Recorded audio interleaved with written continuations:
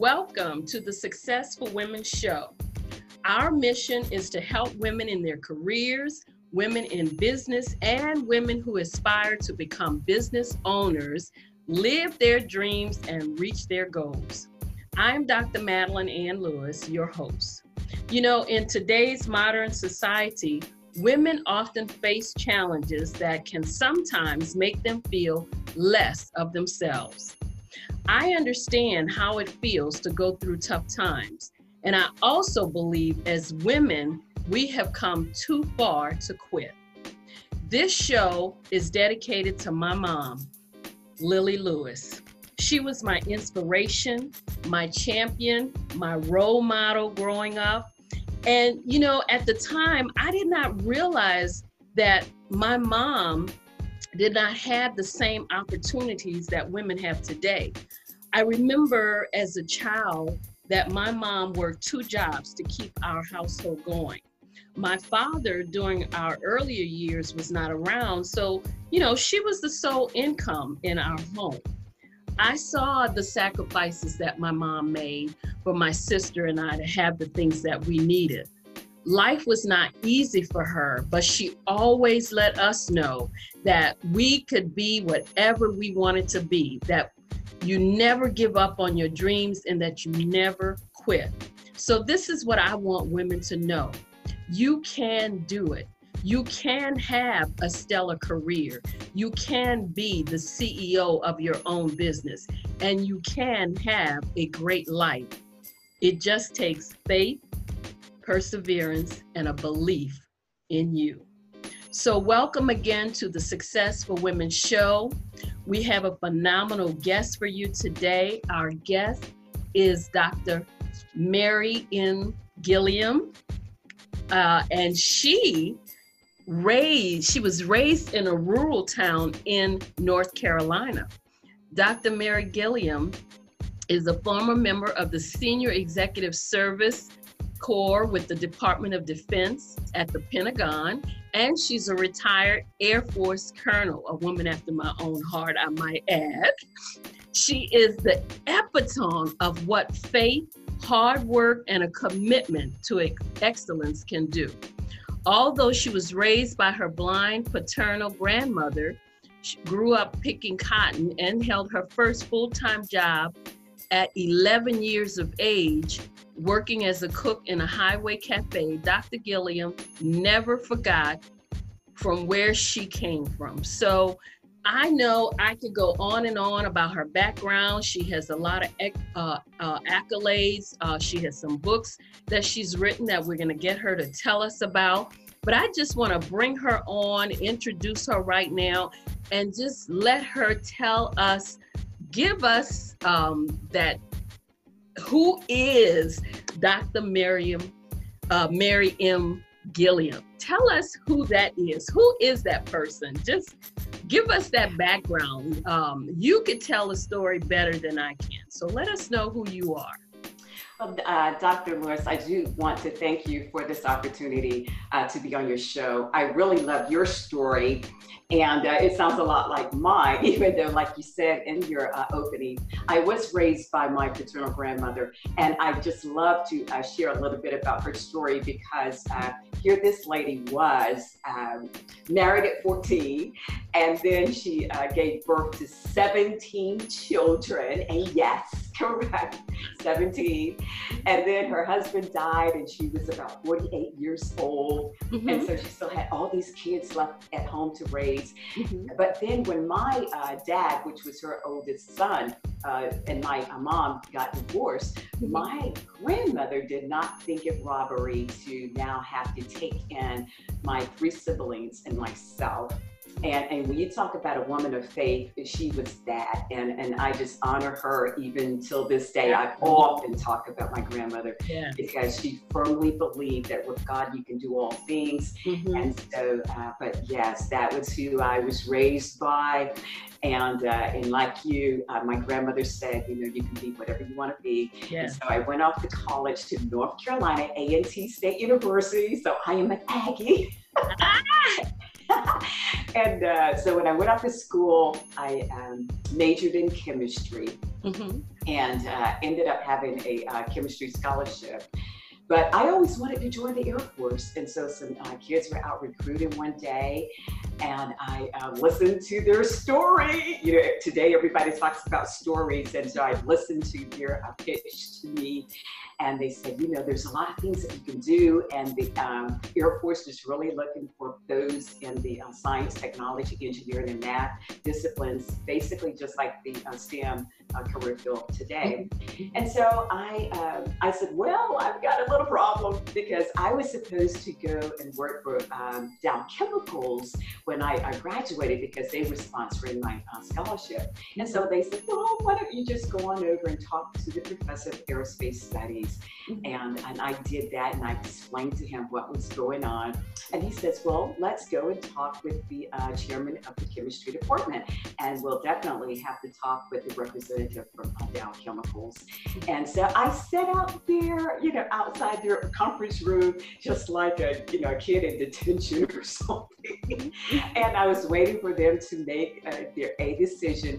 And I often tell people that there was somebody at Dow Chemicals who obviously appreciated what the military does for our country, because they not only allowed me to keep my scholarship, but also go into the Air Force, because I ended up actually picking up a 2-year Air Force scholarship after that. And so I often say, God, you know, you're always in control, and it was your plan that I would join the Air Force. And by the grace of God, I stayed in, and I was able to make colonel, and a lot of great assignments, experiences, and they just helped me to, you know, grow and become the person I am today.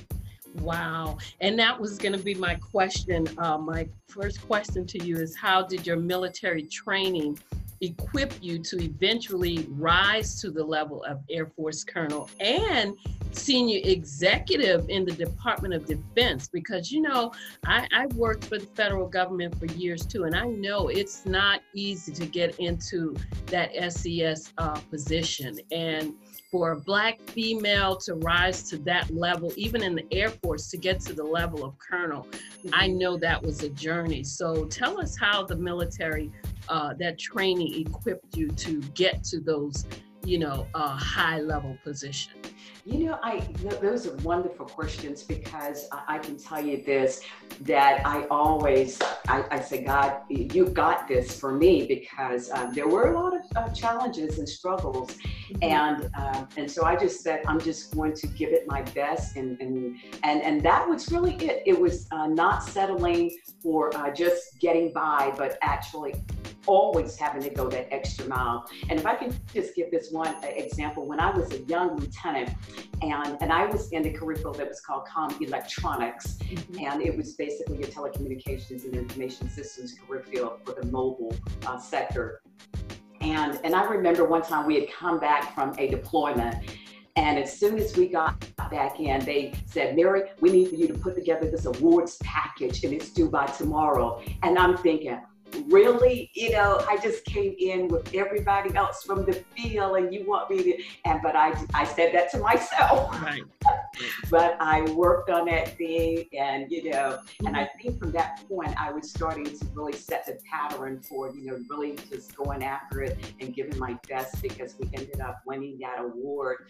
And but it was a matter of just being determined that no matter what the obstacles were, because there were many, and you probably asked some of those questions about some of those challenges, because there were some. Yeah. But I just believe in, you know, taking advantage of the education that the military provided, and just doing the very best I could in the jobs that were given to me. And I wasn't afraid to take on those tough jobs. And one of the things that I always tried to do was be prepared, you know, sometimes overly prepared, because I remember at times when I would be giving presentations, and it was nothing for me to go into the conference room, even if it may have been in another building, and they would let me in. And I would go in there and actually practice in that room so that I got comfortable in that setting. And so from that, I was being asked to participate in a lot of the groups that that, gave presentations to those who would come in and visit. So I was on a lot of speakers boards, even in the military and stuff. And so I just said, Lord, you've given me this talent to speak and do all other kinds of things, and I want to do it to your glory. And so as you open the doors with me and my bosses, Lord, I just thank you for building that relationship and stuff. And in terms of the SES, a lot of the jobs that I had on the colonel side of the house really enabled me, because one, for example, with the SES, they ask you to submit what's called your senior, the ECQs, the executive qualifications. Yeah, right. And one in particular was building coalitions. And one of the jobs, even though my primary job in the Air Force was telecommunications and information systems, cybersecurity, all of that stuff, but one job that I did as a career broadening assignment was as a political military affairs officer. And so one of the things that entailed was building coalitions with, my area was sub-Saharan Africa. So traveled all over Africa, did a lot of this stuff, really, no kidding, building coalitions. And I said, that experience really did help me, and especially when it came down to answering that particular ECQ, executive core qualification. And so, because I already had the leading people, leading teams, managing this, resources, all that kind of stuff. So the Air Force really did help. And I spent a lot of time at the office of the Secretary of Defense at OSD. And so I got a chance to see things at that level. And I actually went to the Pentagon early in my military career. So it's like that really did help me to understand why, we need to be able to operate at this level. So it wasn't just that I, just spent all of my time out in the field, but yes, I got a chance to really work at the highest levels, and that really did help me. Wow, that is phenomenal. And, that's one of the things as a career coach too, to help women to get into those executive level positions. Your story is just so inspiring to let them know, hey, you can do it, but there are also some things that you need to do to prepare yourself to get there. And that is just listening to your story. And I knew it was going to be, it was just going to be great. And that's why I wanted to hear how you got there, because to be a colonel in the Air Force and to be a senior executive in the federal government on the civilian side, I mean, that, that's a story in itself. That's a book. That's a book. I can tell you that. And speaking of that, when we talk about books, I know that we're living in these turbulent times, especially now because of diversity and inclusion, also the bullying that we've noticed. I know that you've written a book on how to lead without alienating, bullying, or destroying your team. What inspired you to write that book? Well, it really goes back to what you just said. We're living in an era in which people don't have a problem, just really taking advantage of the people that work for them. They don't care how they treat them and all of that. And so when I wrote my book 2 years ago now, it was amazing the research that was made available to me, because there were so many people out there who wanted to talk about their stories. So not only did I have my own experiences that I could write about, but the experiences from others who had actually been bullied, some of them sexual harassed. It was just really a problem, because we're talking about dealing with the boss. It wasn't just a co-worker, but there were instances in which these people were actually bullied by their direct supervisor. So it's like, well, what do you do when your boss is the culprit here? And so as I was doing my research, I found out that really 61% of workplace bullies were bosses, and that was put out by the Workplace Bully Institute. And so I really wanted to try to put together a book that would help leaders not become part of that 61%. Okay. So, but based on your research, what are the 3 reasons you think that people engage in this type of destructive behavior? Dr. Lewis, that is a wonderful question, because throughout the book, I talk about a series of things that people engage in. But one of the things that I chose to introduce in the book was a concept that I call fog. And every time I talk about it, I always tell people, no, I'm not talking about the weather, even though it could be, because some leaders, sometimes when they don't really know what's going on in their organizations, they walk around in a cloud. Mm-hmm. But in this particular case, fog, it actually stands for false humility. The F stands for false humility, because when I did research for some of my other books, one of the things that a lot of the participants I talked about in my surveys was they loved the fact that bosses, leaders, they knew how to remain humble. Humble. But some people, when they get to that level, and I saw that a lot, yes, that they just kind of, on the outside, they appeared to be humble, but when push came to shove, it was all about them. The decisions that they made, everything, it was all about them. And so I often tell people, do not engage in false humility. And then we come to that O, and this is a big one. And the O stands for obsessed with power. Power. Seen that before, yes. And I often tell people, power in and of itself is a neutral term, but power in the hands of a wrong leader or a crooked leader, it just takes power to a whole new different level. And at the time I wrote the book, there was a lot of discussions about, sexual harassment, bullying, and all those kind of things, people not engaging in diversity in their organizations and so forth. And so it was just really reminding people that yes, you are the boss, but do not abuse your power. Use your power for the good of the organization, and it will, create a better organization in the end for everybody. And so then it came down to the FOG. And so the G in this particular case is guided by ego. Ego. And I often tell leaders, I say, who wants to be described by your subordinates as being egotistical? Because what I normally do when I'm training, I often tell people, okay, I want you to take this a little quick test. And I said, I want you to now really tell me, when it comes to your ego, how would you rate yourself? And then I give them some parameters and everything. And then I said, now, you have given yourself this score, so what kind of score do you think your subordinates would give you or your teammates would give you? And they were like, you see people start to do a little bit of, because I said, how you are perceived by those that you are hoping to influence as you participate in leadership. Because I love what Dr. John Maxwell often says. He says, if you're leading and nobody's following, all you're doing is taking a walk. Oh, wow. Okay. I gotta make a note of that one.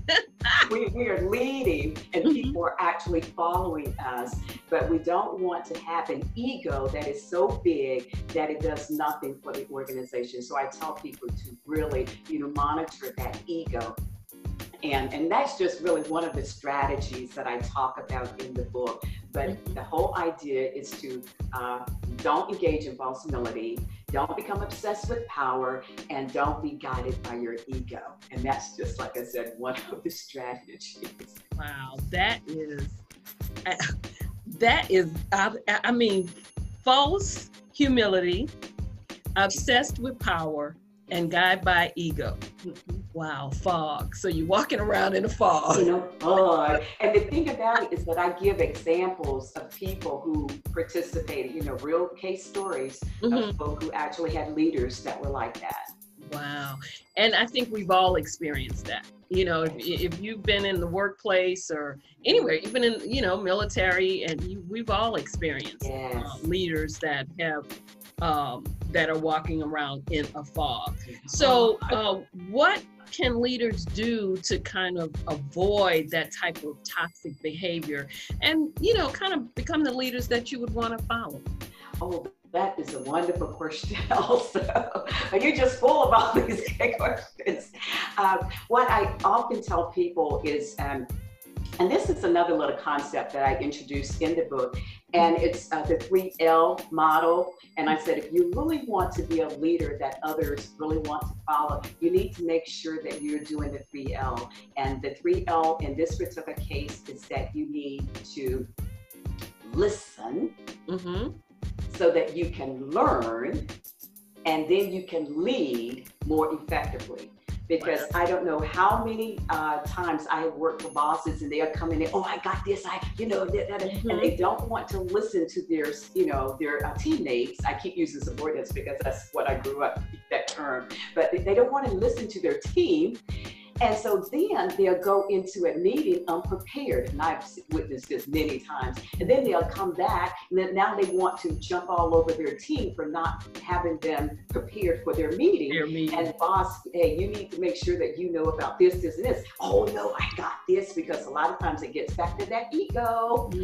And but I often tell people that you need to make sure that you're practicing good listening techniques. And in the book, I talk specifically about what it means to be a good listener, so that you can engage and make sure that everybody feels like they are part of the organization. Because some of the things that I used to do when I was a commander and so forth, even when I was a director, and we would have conference meetings and stuff.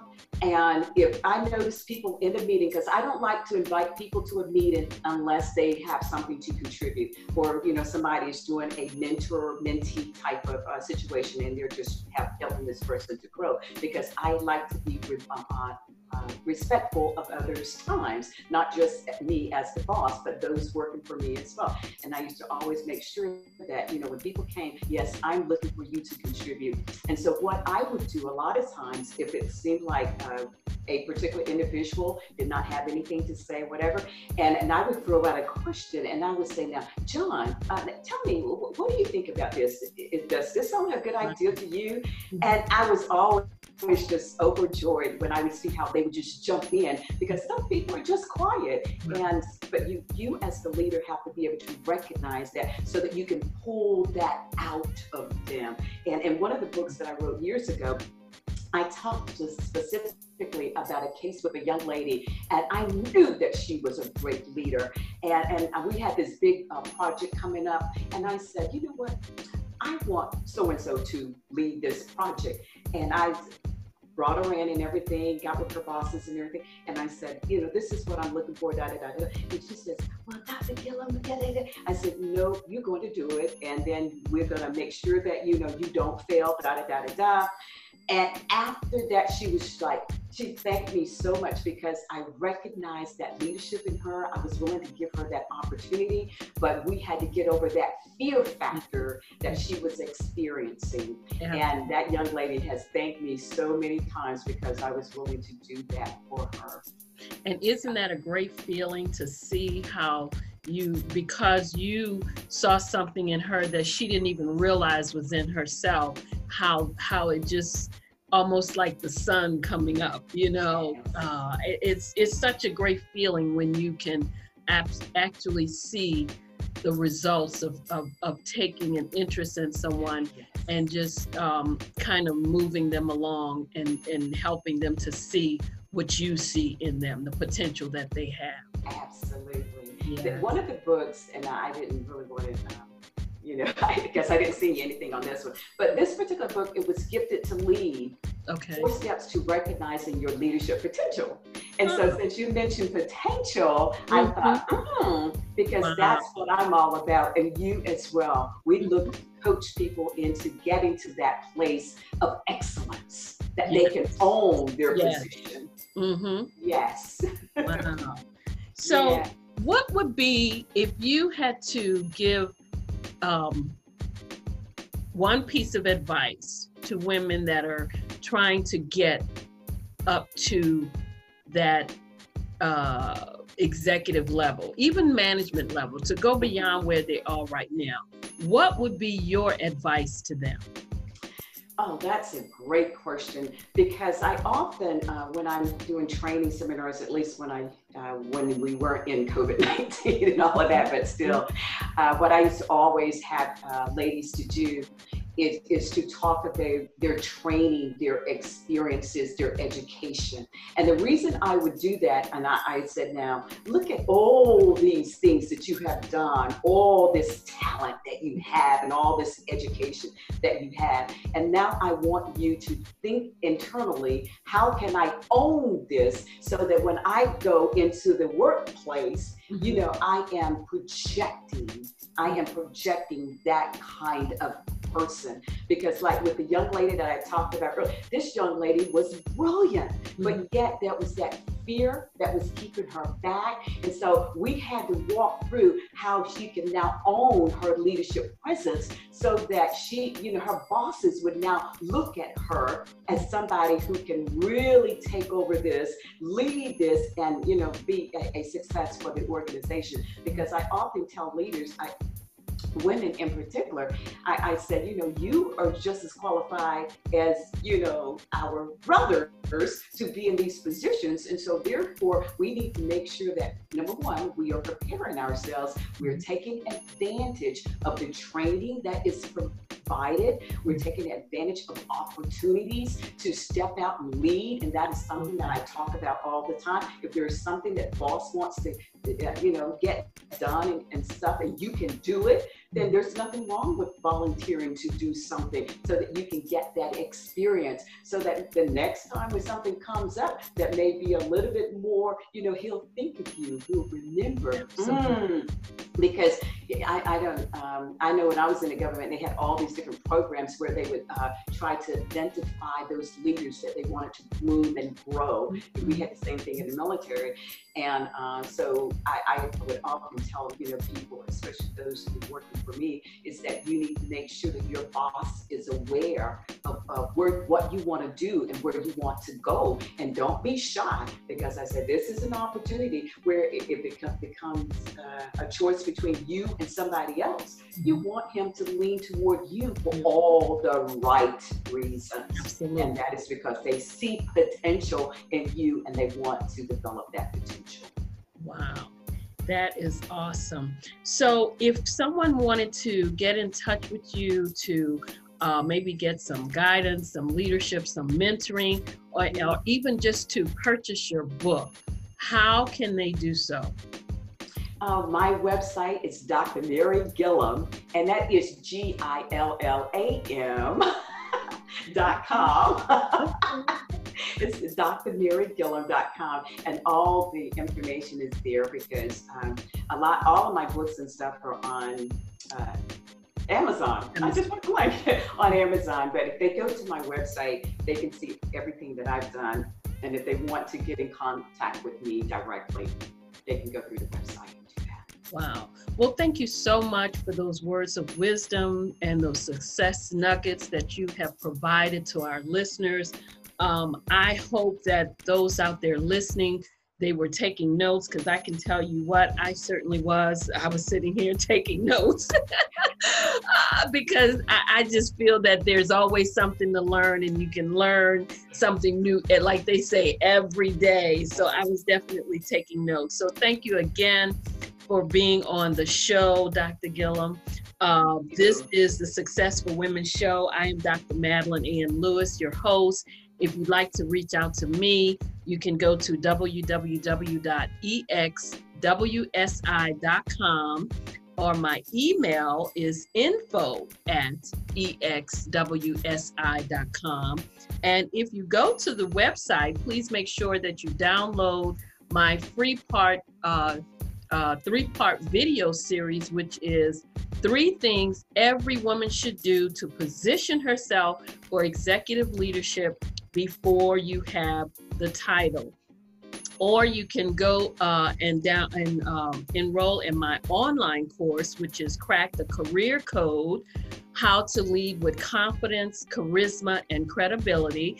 And to register for that, you would go to www.crackthecareercode.com. So again, I'd like to thank you for joining us on the Successful Women Show. Thank my guest, Dr. Gillum.